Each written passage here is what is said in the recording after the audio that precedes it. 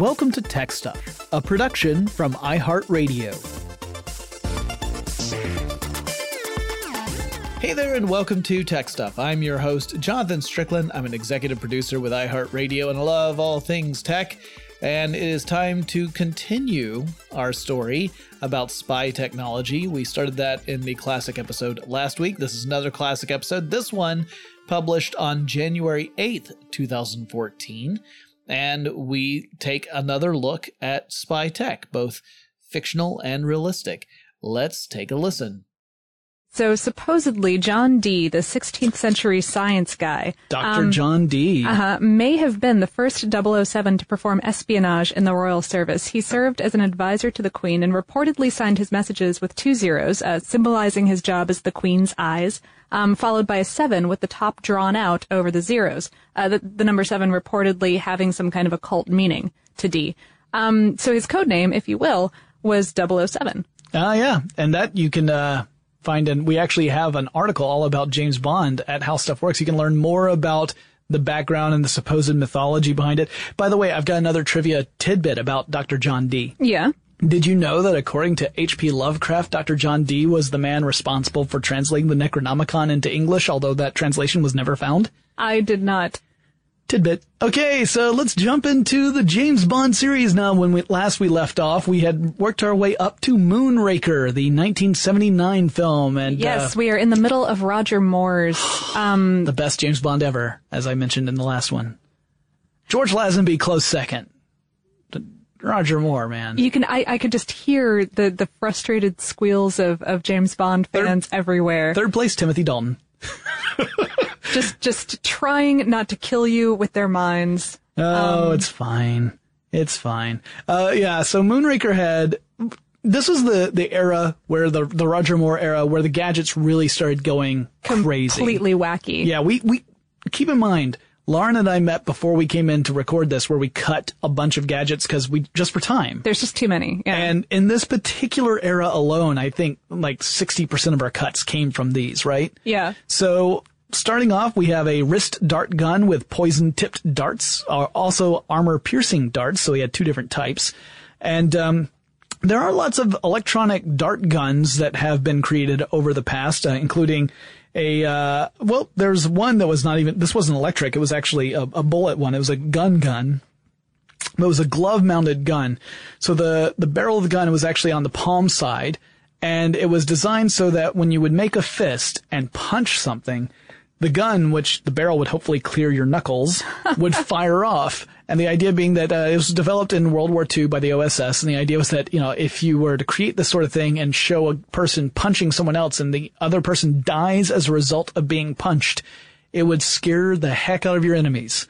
Like, wow, they are so strong. Truth. But here's the thing. Didn't work so well, so hardly anyone ever fired one of these things. There are some interesting pictures online of the various gun gloves. So there have been people who have tried to make this kind of technology work, but no one's really done it in such a way that it was ever practical. Mm-hmm. So wrist dart gun, not necessarily practical. There's probably other ways you could, better ways to get life. Darts out. Yes. Other kind of impractical thing, a cigarette case with an X-ray safe cracking device embedded in it. Not sure how you would fit X-ray scanning technology into the form factor of a cigarette case. That sounds impossible. It sounds pretty hard to me, yeah. Also had a wristwatch. There were a lot of wristwatches in James Bond. That's one of the things that we ended up cutting some of them because there's so many that were like, yeah, we've already... But anyway, this particular wristwatch had a detonator, a fuse, and an explosive charge built into it, which again, that's a lot of stuff to pack into a tiny form factor. Mm-hmm. Now, I can totally understand a detonator in a watch, a transmitter.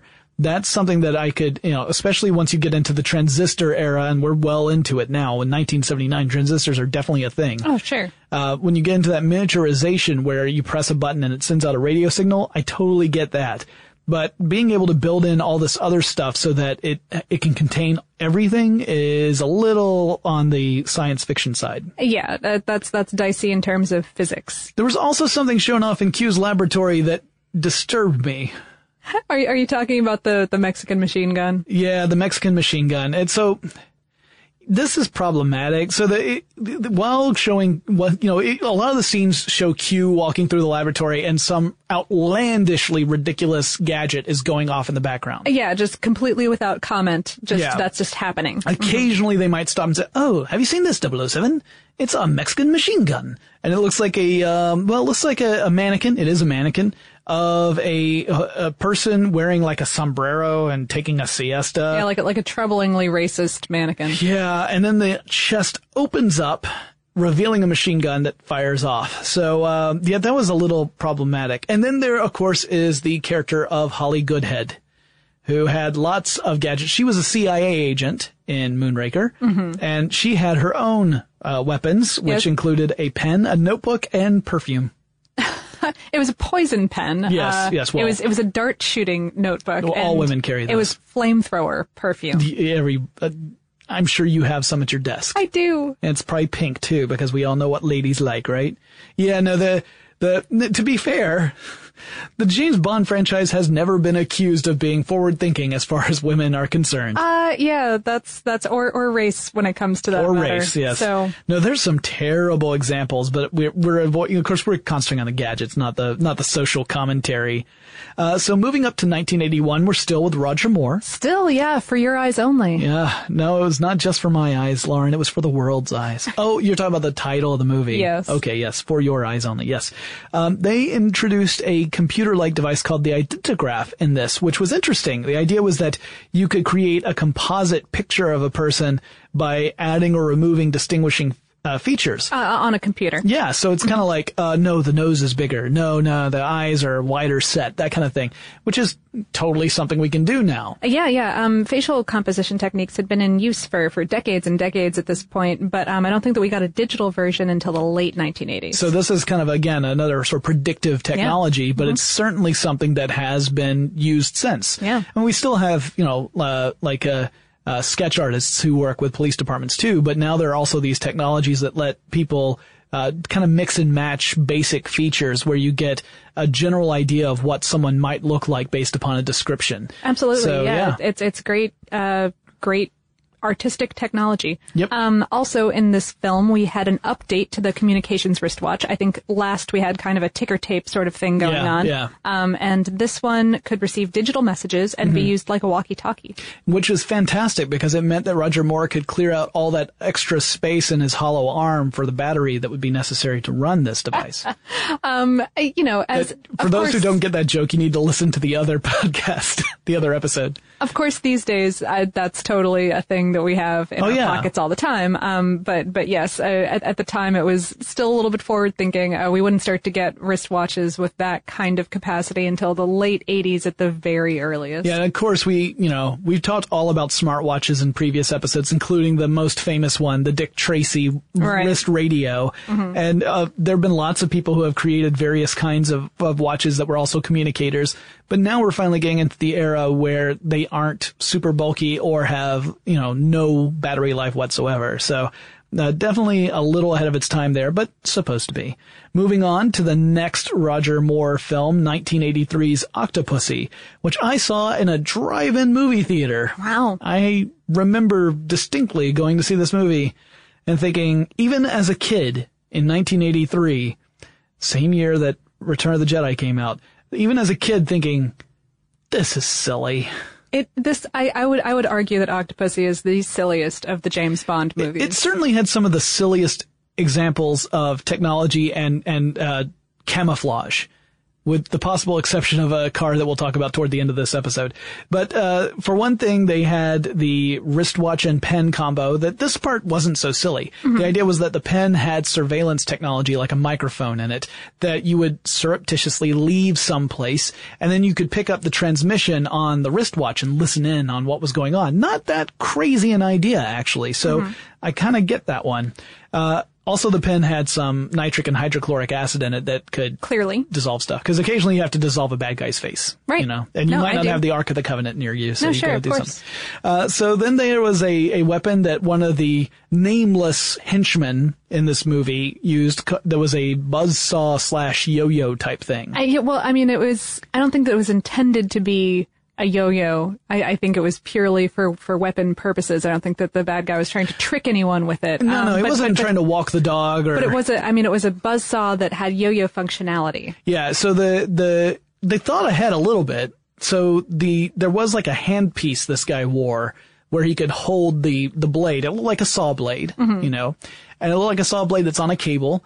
But, and the guy who was using it was mostly using it from above. He was on a level higher up than where James Bond was. And you could kind of throw it down and have it come back into your hand. Right. And, it would spin on the end of its rope, sort of like a yo-yo would if you did the sleep. If you have a trick yo-yo. Yeah. Just, you know, it's called sleeping. But, it could cut through like all this stuff. Like it cuts through a table that's got like a big fruit plate on it because, you know, that's visually interesting.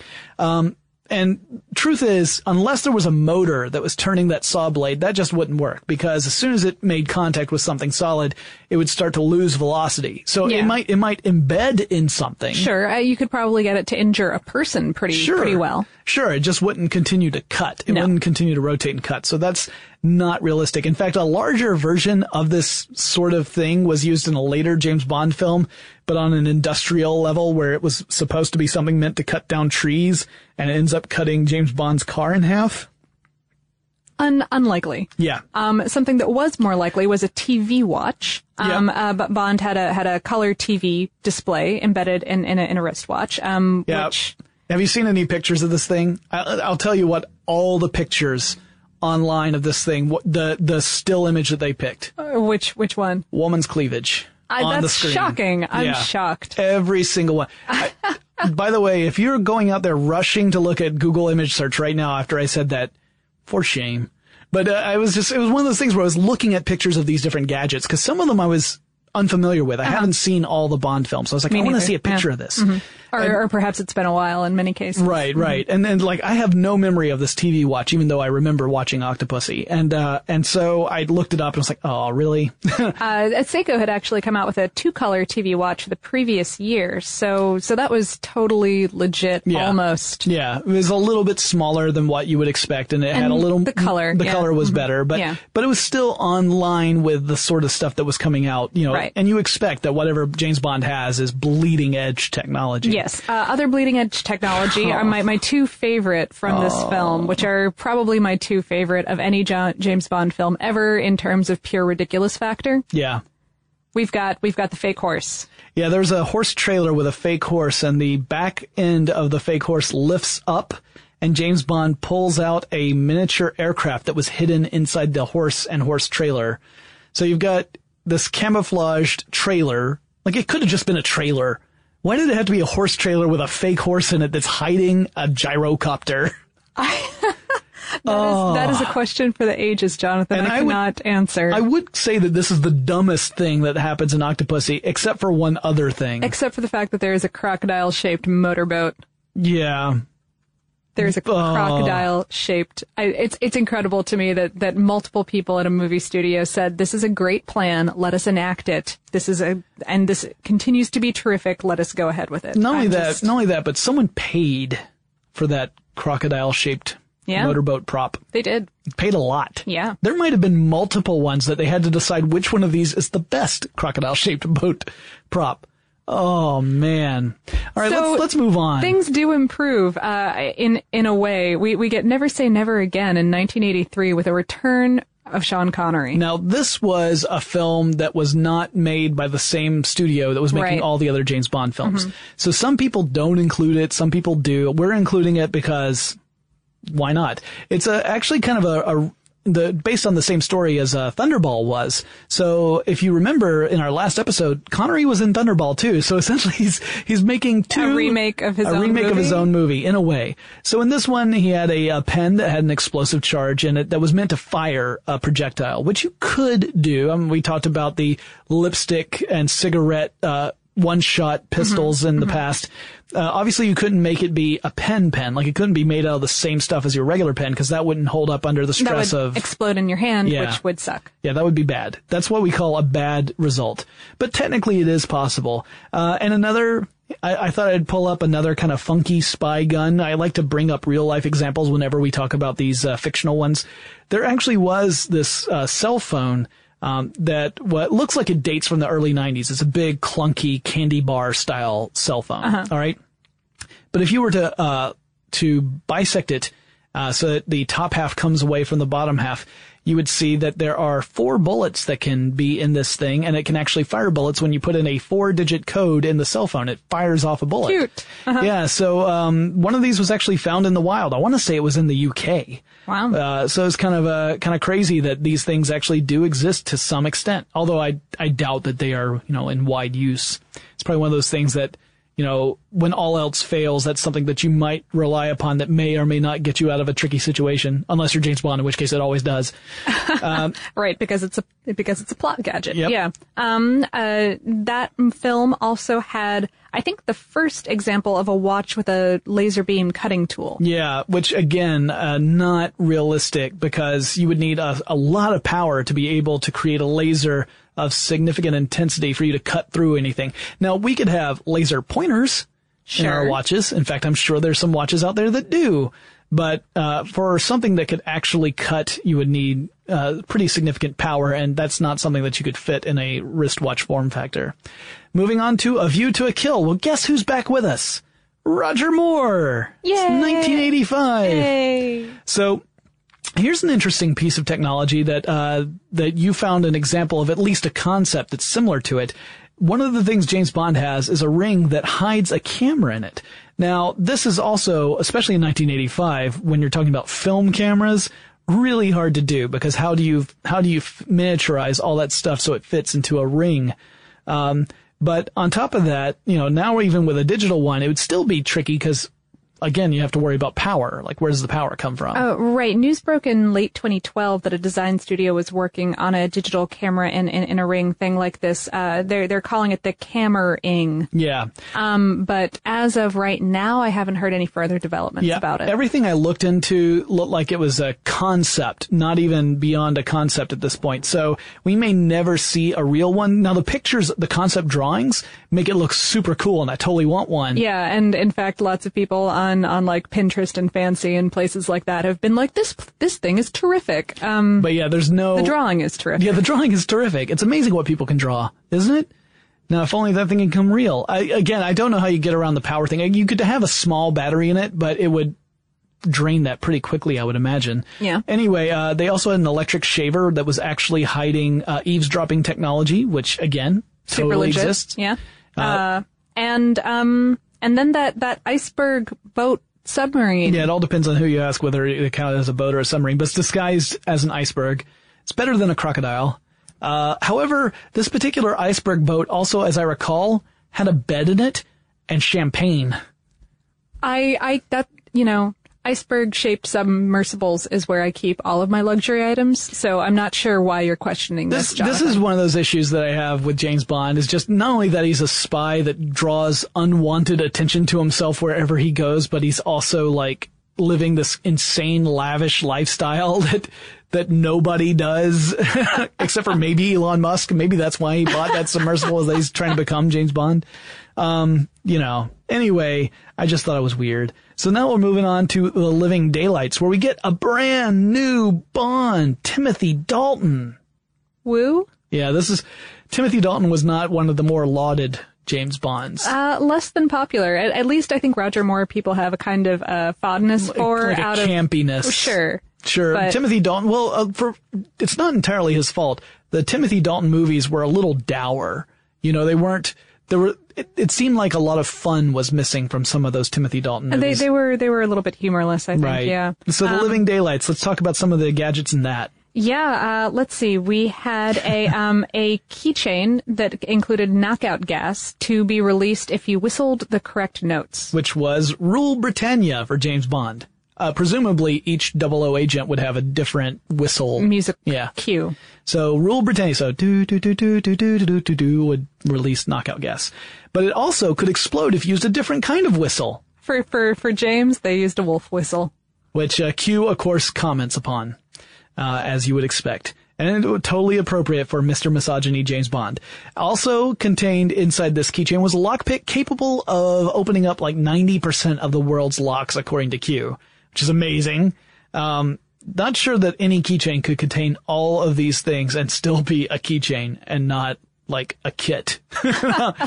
It seems unlikely. Yes, that's again one of those physics issues. Like, how do you make enough room for enough knockout gas to be effective for anything, or enough explosive charge to be dangerous, and have enough room for the lockpicks as well? All three of those things into something that tiny would be really hard to do. Also, how can you make sure that when one goes off, like when the gas is released, it doesn't accidentally also make it explode?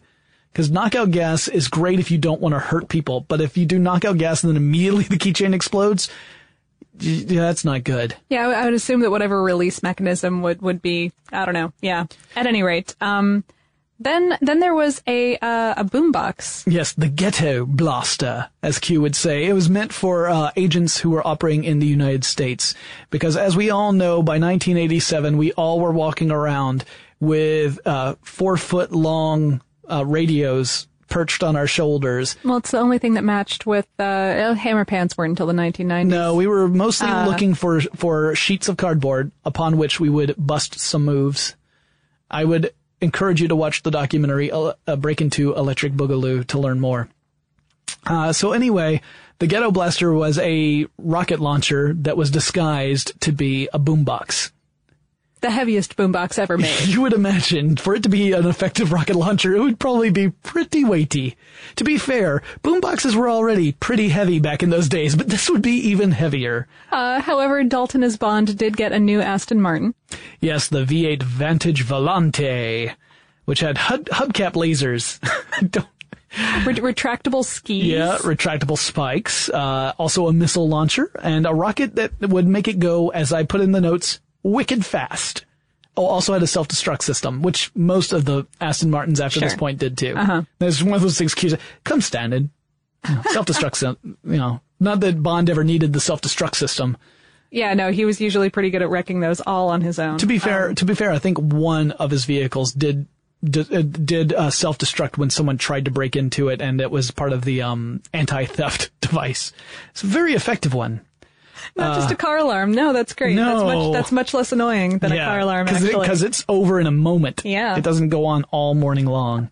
Moving on to our next film, License to Kill from 1989. I remember this one, too. So this one had a plastic explosives in the form of toothpaste called Dentonite. Oh, no. Yeah.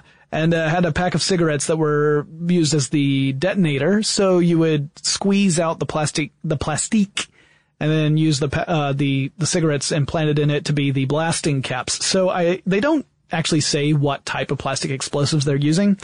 I assume it was something similar to PE4, which is what the Brits use in the US. We use something very similar called C4. Right. I say we, I just mean the entities that have access to these things. Personally, I don't use either. They don't give you C4? Not anymore. So, these things require blasting caps. They actually can withstand impact pretty well. They can withstand heat pretty well, unless it's super intense explosive heat that releases very quickly, which is why you need the blasting caps. So, it's another one of those things where you'd have to have a very effective blasting cap technology to make this plastic explosive stuff ignite and explode. So it's not like it's impossible. It would just be really tricky to do in that particular form factor. And then we had some camera technology in this one. There was some kind of weird sniper camera gun thing, yeah. a sniper rifle disguised as a camera, but it was also, like a Decepticon. Yeah. Snipers in disguise. Yes. Yep. We also had a Polaroid camera that had deathly lasers. Well, the lasers were meant to somehow create an X-ray version of whatever it was you were taking a picture of. So if I had this Polaroid and you were wearing a trench coat and you were laden down with various weaponry, which, guys, I gotta tell you, Lauren holds her weapons all in the open, so it's not like she would be concealing them because she doesn't feel the need to do that. But if she did, I prefer the 9-foot long anime sword. Right. Personally. Right. It's very comical to watch Lauren keep on bumping into door frames. But no, let's say that I wanted to check out and see if Lauren was in fact carrying, an arsenal underneath that trench coat. Take a photo with this Polaroid and it had this little red laser flash that came out of the flash instead of a regular camera flash, and the Polaroid would come out with the X-ray version of whatever that picture is. Again, not really a thing. Using X-rays would be dangerous. Using that camera would be really dangerous on any extended. So the lasers would be deadly in the end for everyone. It would just mean that you would be deadly in the sense that you would eventually probably contract cancer as opposed to get burned by a laser. But it wasn't meant to be a weapon. It was meant to try and detect, people smuggling in guns into places where you don't want them to have them. We'll be back with more about spy technology after this quick break.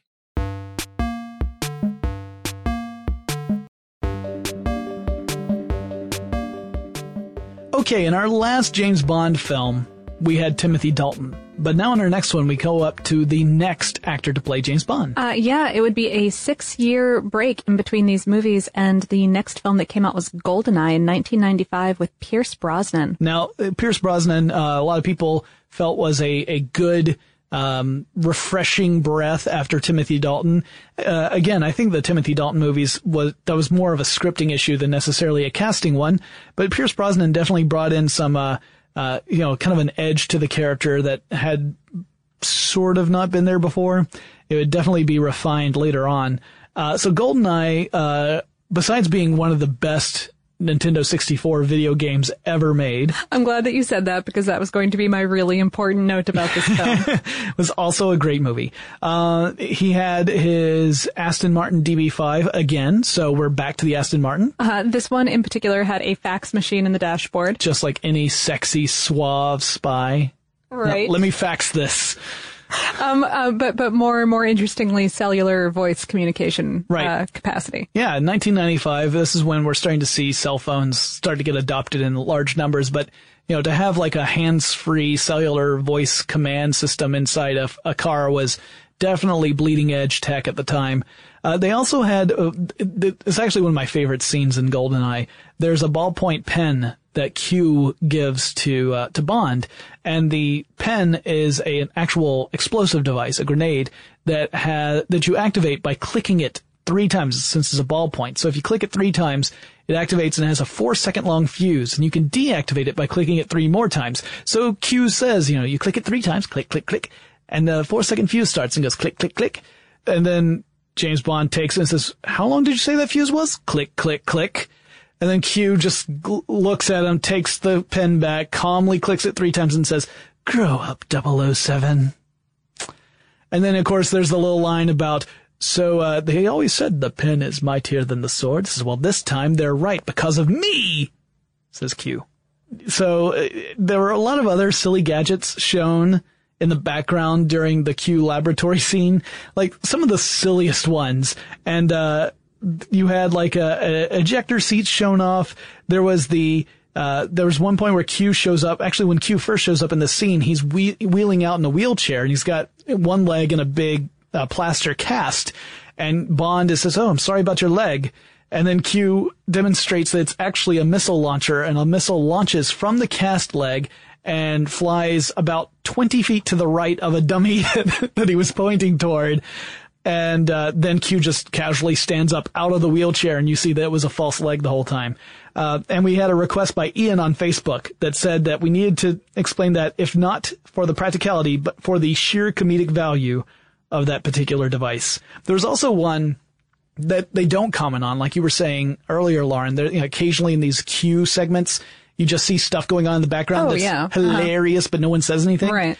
There's one point where you see a guy in a lab coat walk into a phone booth, and then suddenly the phone booth just fills up with a big inflated balloon trapping the guy against the door. And because the door pulls in on a phone booth, he can't get out, and you just see him squished up against the glass.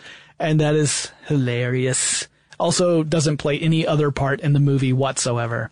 That starts to feel like it belongs more in Get Smart than on James Bond. Yeah, so some of these around this era started to seem like parodies of, even more, at least they were being self-aware, because I feel like the stuff that was going on in Roger Moore's time was straightforwardly like, yeah, it was just, this is great. It was just camp the way the old Batman series was camp. Right. So, we move on to Tomorrow Never Dies. That was a 1997 film, again with Pierce Brosnan. Yep, they had a mobile phone that could act as a fingerprint scanner, and as we've all mentioned, yeah, iPhone 5S does that now. So we actually have technology that could do this.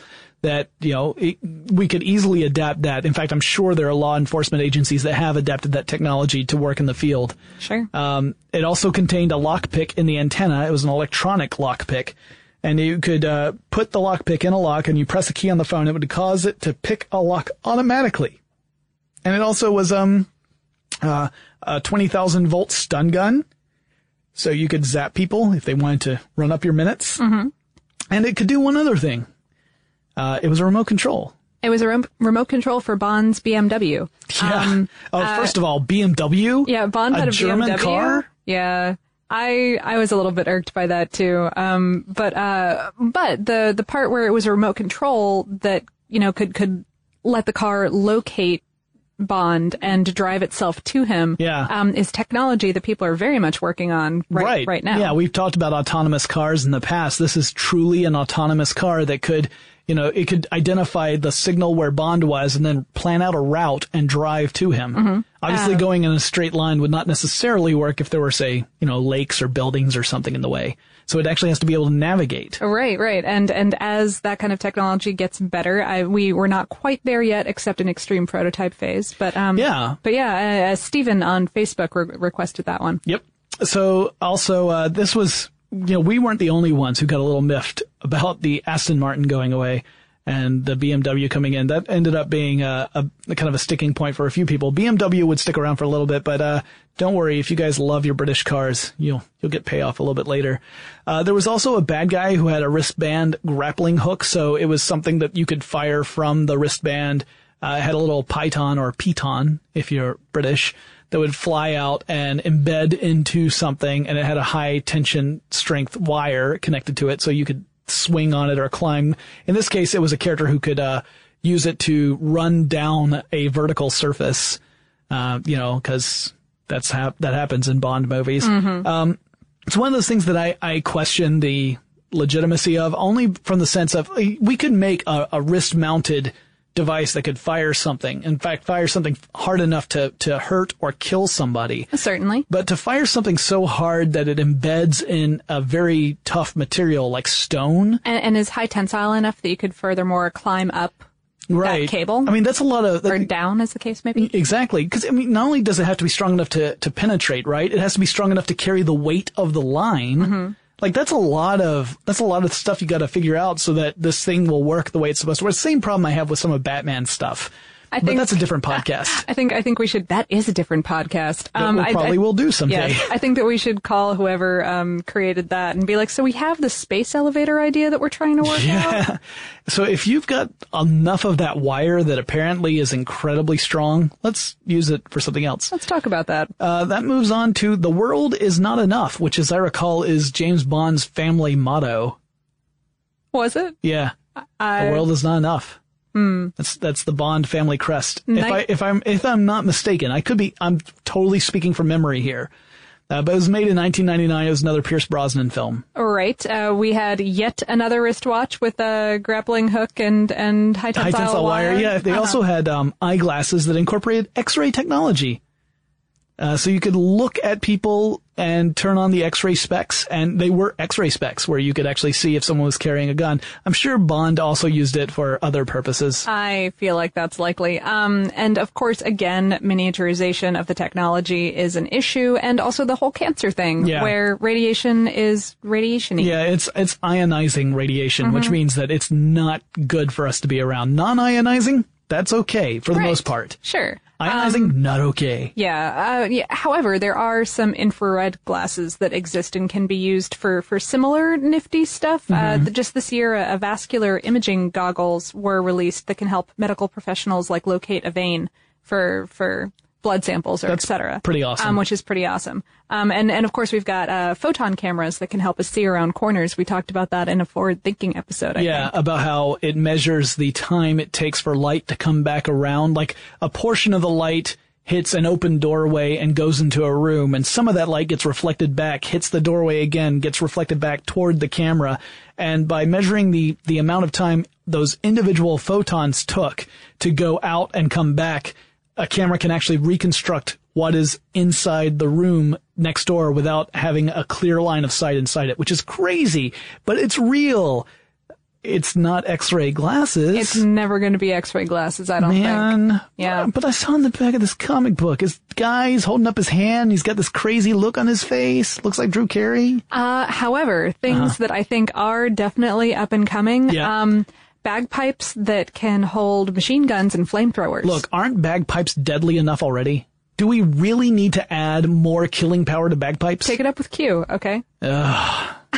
Or should I say, Yeah, that was another one of those things seen in Q's lab, is this guy with a set of bagpipes that turn into a machine gun and flamethrower. Because, that's exactly what we need, are more Highlanders with high caliber weapons. Oy. All right. This was also one of those things that when I saw it, I was like, this is hilarious. And yet there's a real world technology that's similar to what was shown on the screen. So James Bond's wearing the ski jacket. Mm-hmm. There's this whole chase scene where he's driving what's essentially a snowmobile with a parachute and a fan on the back of it so that it can fly in places. And he's being chased by bad guys who are also on these things. And then he and a lady are on this icy area where the spot above them is breaking apart. It's going to cause like a little avalanche. It's going to crush them in a second. And so quickly, James Bond grabs the lady and hits something on his jacket, which inflates this ball around them. So they get surrounded by this big inflatable ball and sort of like a Zorb, one of those big inflated ones that you could run around inside. Like a similar hamster to ball? that. Yeah. Big inflated hamster ball. Yeah. And that ends up providing shelter when everything falls on top of them so that they don't get crushed by the snow and ice that falls. And at first when you look at this, you're like, oh, come on, that's just so silly. However, it's actually kind of similar. There's this cool... just announced this year, I think there's this inflatable helmet. Yeah, it looks like it's this kind of bulky scarf that you would wear. It's the Hovding. And it's an airbag for cyclists. And the idea is that it has this inflatable helmet that can expand rapidly if it detects a sudden change in your acceleration and cover your head in this inflatable bag. So that way, if you have a crash, your head is protected, even if you're not wearing, even if you don't want to wear a standard big, bulky, basic standard helmet. Yeah. So kind of cool. I mean, in the sense that there is technology that's being developed right now that's similar to this idea that was proposed in the movie. I would think that anything potentially sharp like ice might be a bad idea for something like that, because the material would have to be able to withstand puncture. I also think it would require a lot of pressure on the inside of that inflatable object to withstand the huge amount of weight of an avalanche. Like it would need to be mostly rigid, right? Yeah. It couldn't be like the soft, bouncy castle sort of thing. It would just crush you. We've got more to say about spy tech, but first let's take another quick break.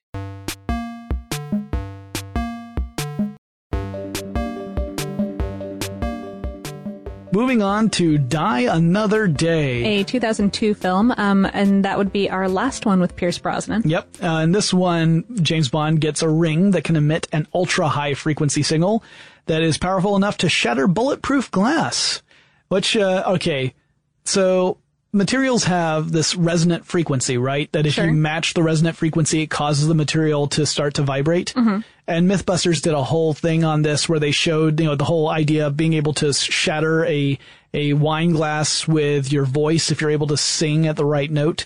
And they showed that at the right level of not just the right frequency, but the right volume, the right intensity, you could actually make this happen. Then they shot it in slow motion where you could actually see the glass deforming as it was shaking. It was really cool. Mm-hmm. However, squeezing that amount of energy into a ring is going to be difficult. Yeah. Being able to project that much volume so that you are able to shatter something like a pane of glass. Because, if you ever watch these videos, glass can deform a surprising amount before it breaks. Yeah, a really weird, scary amount. Yeah, when slow motion, you look at it and you're like, that doesn't even look real. So I certainly don't think you could pack that kind of wallop in a ring. Now, you could punch the glass. Of course, if it's bulletproof, you're probably just going to break your hand. Probably. But anyway, the basic concept is sound. The execution is questionable. Not so much, yeah. The Aston Martin in this one was, so we had an invisible car. Yeah, the Aston Martin Vanquish, also sometimes called the Aston Martin Vanish. It was a car that, according to the film, the idea was that it had lots of these little tiny cameras all around the car. And what would happen is that it would project, it would capture whatever's coming on, like oncoming. And project it onto the surface of the car itself, Right. therefore doing kind of an invisibility cloak sort of thing. Yeah, the idea being that if you're looking at the car, you're actually seeing what's on the other side of the car as opposed to the car itself. This worked for everything, not just the car's body, but the wheels, the glass, the windows, the windshield, everything was completely cloaked. And when it moved like the Klingon starship in Star Trek. Right. So I mean, researchers and artists have in fact come up with invisibility cloaks that work on similar principles, but not at Aston Martin road speeds, really. And to be fair to James Bond, at first, when you see this, the car's not moving. It's still, but then it does start to move and it's moving perfectly fine. Like you see the shimmer as it moves, but it's not like, not like the stuff on the car is lagging behind 3 seconds from what is actually around it. Right. Right now, the best technology for this kind of thing is on the micrometer scale. Yeah. Carbon nanotubes, stuff like that. And also a lot of the stuff we think of as invisibility cloaks right now is really for bands of light that we personally cannot see. It's just that, from a laboratory standpoint, certain types of light will pass through as opposed to reflecting off. It's just not in the visible spectrum. Yeah. So whoop-de-doo. Yeah, and that was a request from a couple people on Facebook, both Richard and Monty. Mm-hmm. Now, it also, of course, had your standard James Bond equipment, ejector seat, which in this film, James Bond uses to flip the car from being upside down on its hood back to being right side up. The ejector seat provides the flippy flip. Yeah. Mythbusters tested part of that as part of that episode that they did about the ejector seats. I missed that part. Mm-hmm. I totally forgot that part of the movie. I don't think I've ever seen Die Another Day. I've seen the clips, right? I've seen the clips of this particular scene, and I just remember yelling, "Oh, come on!" like 40 times. Yeah, and then it had the standard, machine gun, torpedoes. Right, yeah, all that stuff that, James Bond he can't leave home without. Right. So moving on, we've got, the boring Bond, right? Casino Royale with this Daniel Craig person. This was a 2006 film. He's dreamy, I can't lie. So yeah, there's a new Aston Martin in this one, the DBS V12, which also had a whole bunch of high-tech, first aid gear that was all stored in the glove compartment, so nothing like super crazy in this one. And a lot of this was the idea of going back to James Bond and kind of grounding the character a little bit more, making it a little more gritty. Yeah, I liked this entire recent reboot with Daniel Craig. I thought it was a little bit, it's a little bit overwrought at times, but that's okay. And they still have cutting edge technology, and in some cases cutting edge technology that outstrips what we can currently do, but it's not so much it's not as goofy. Yeah, and it's not as over the top. Right. One of the other bits of tech from this movie was an implanted microchip that could act as both a homing device and like a biometric monitor of some sort. Sure. Which also could send that info back out to MI6. Yeah, which again is a little tricky. Like, how do you create a transmitter with the size of a pencil eraser that can also transmit this stuff? Not that there aren't implantable technologies that are totally dissimilar to this. We do have things that are similar, but they work on very, very short range. Absolutely. Like the idea is that it's when you can actually monitor the patient in person as opposed to when you can kind of poke a instrument directly at their arm. Right. Rather than 500 miles away. Yeah. There was also a touchscreen table in MI6, which, Microsoft had something like as of 2008. Yeah, the Surface table. Before there was the Surface tablet, dear friends, there was the Microsoft Surface table, which is when they called the tablet Microsoft Surface. Again, that was also when I threw my hands up in the air and said, "Oh, come on." I don't do it just to James Bond. I also do it to Microsoft. When I said, you already have a product called the Surface, and it's a table. It's confusing. It's hard for me to write about this. You're making my articles not be relevant anymore. You got to play with one of those at one of the CESs, didn't you? Yeah. They had one where it was on display. That back then, Microsoft had a presence at CES. They used to have a giant booth, and they had the Microsoft Surface there, and you could play with it. In fact, there were a couple of different booths that had a Microsoft Surface. I think, it was like Intel or something else also had one. So, the neat thing about the Surface was it had the multi-touch capability, and this was before you saw that in everything, right? So it was one of those, implementations that was really cool. So this was kind of predicting that as well. Moving on to Quantum of Solace.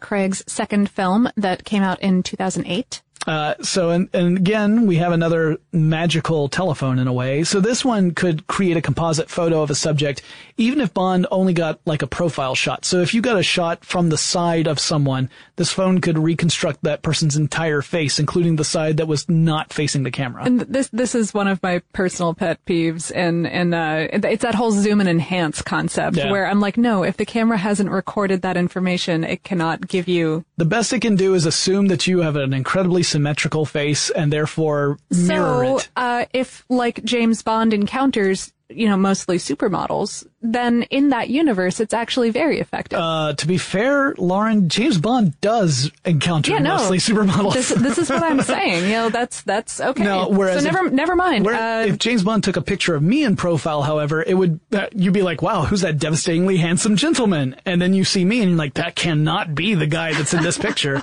because that guy's nose is all crooked and stuff. I had a tough childhood. Anyway, it was, it's not that this technology is totally beyond us, but it is one of those things where I would highly suspect the reliability of any picture that is completely, created from just a portion of someone's face. Now we have seen interesting scanning technology with people using something like the Kinect, where they do a very slow turn and it gives a full 3D scan of a person's head. But in that case, you're talking about a device that's actually getting data from all points, right? It's not just one side. Right. All right. Then when it comes up to Skyfall, the, as of right now, most recent film in the James Bond franchise that came out in 2012 and also starred Mr. Craig. Right. Mr. Dreamy Craig. And this film was very much stressing that kind of stripped down aesthetic, versus especially some of the earlier, goofier 1980s films. And so they kind of make a bit out of it when Bond and the new Q meet up for the first time. Q gives him this little box and all it contains is a, Walter PPK and a little radio transmitter and Bond's like, that's it.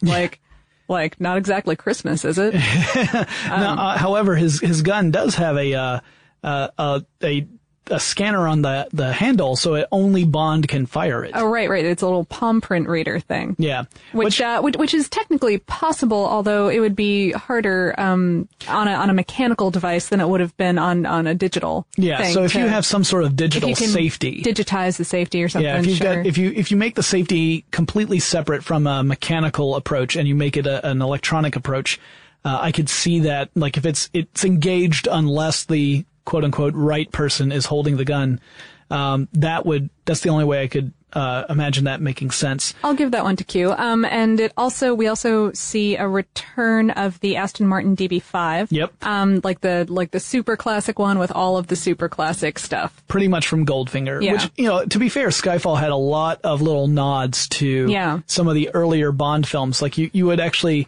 see examples of some of the stuff that appeared in earlier Bond films, just kind of surreptitiously hidden in the scene, not something that was, paraded out in front of you.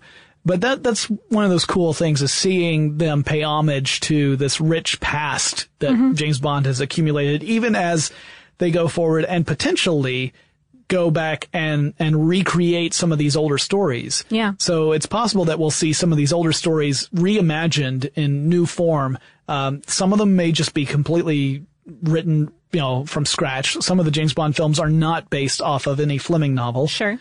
But maybe some of the future ones will be just reimagined versions of that. Yeah, and I'm really curious to see how, as we keep saying, as we have been saying throughout these 2 episodes, a lot of this stuff that was crazy revolutionary sci-fi tech in the 1960s is stuff that's on our smartphones today. That wraps up this classic episode of Tech Stuff. Hope you enjoyed it. If you have suggestions for future topics of Tech Stuff, whether they are classic or otherwise, let me know. Send me a message on Twitter. It's the best way to get in touch with me. And the handle you should use is TechStuffHSW. And I'll talk to you again really soon.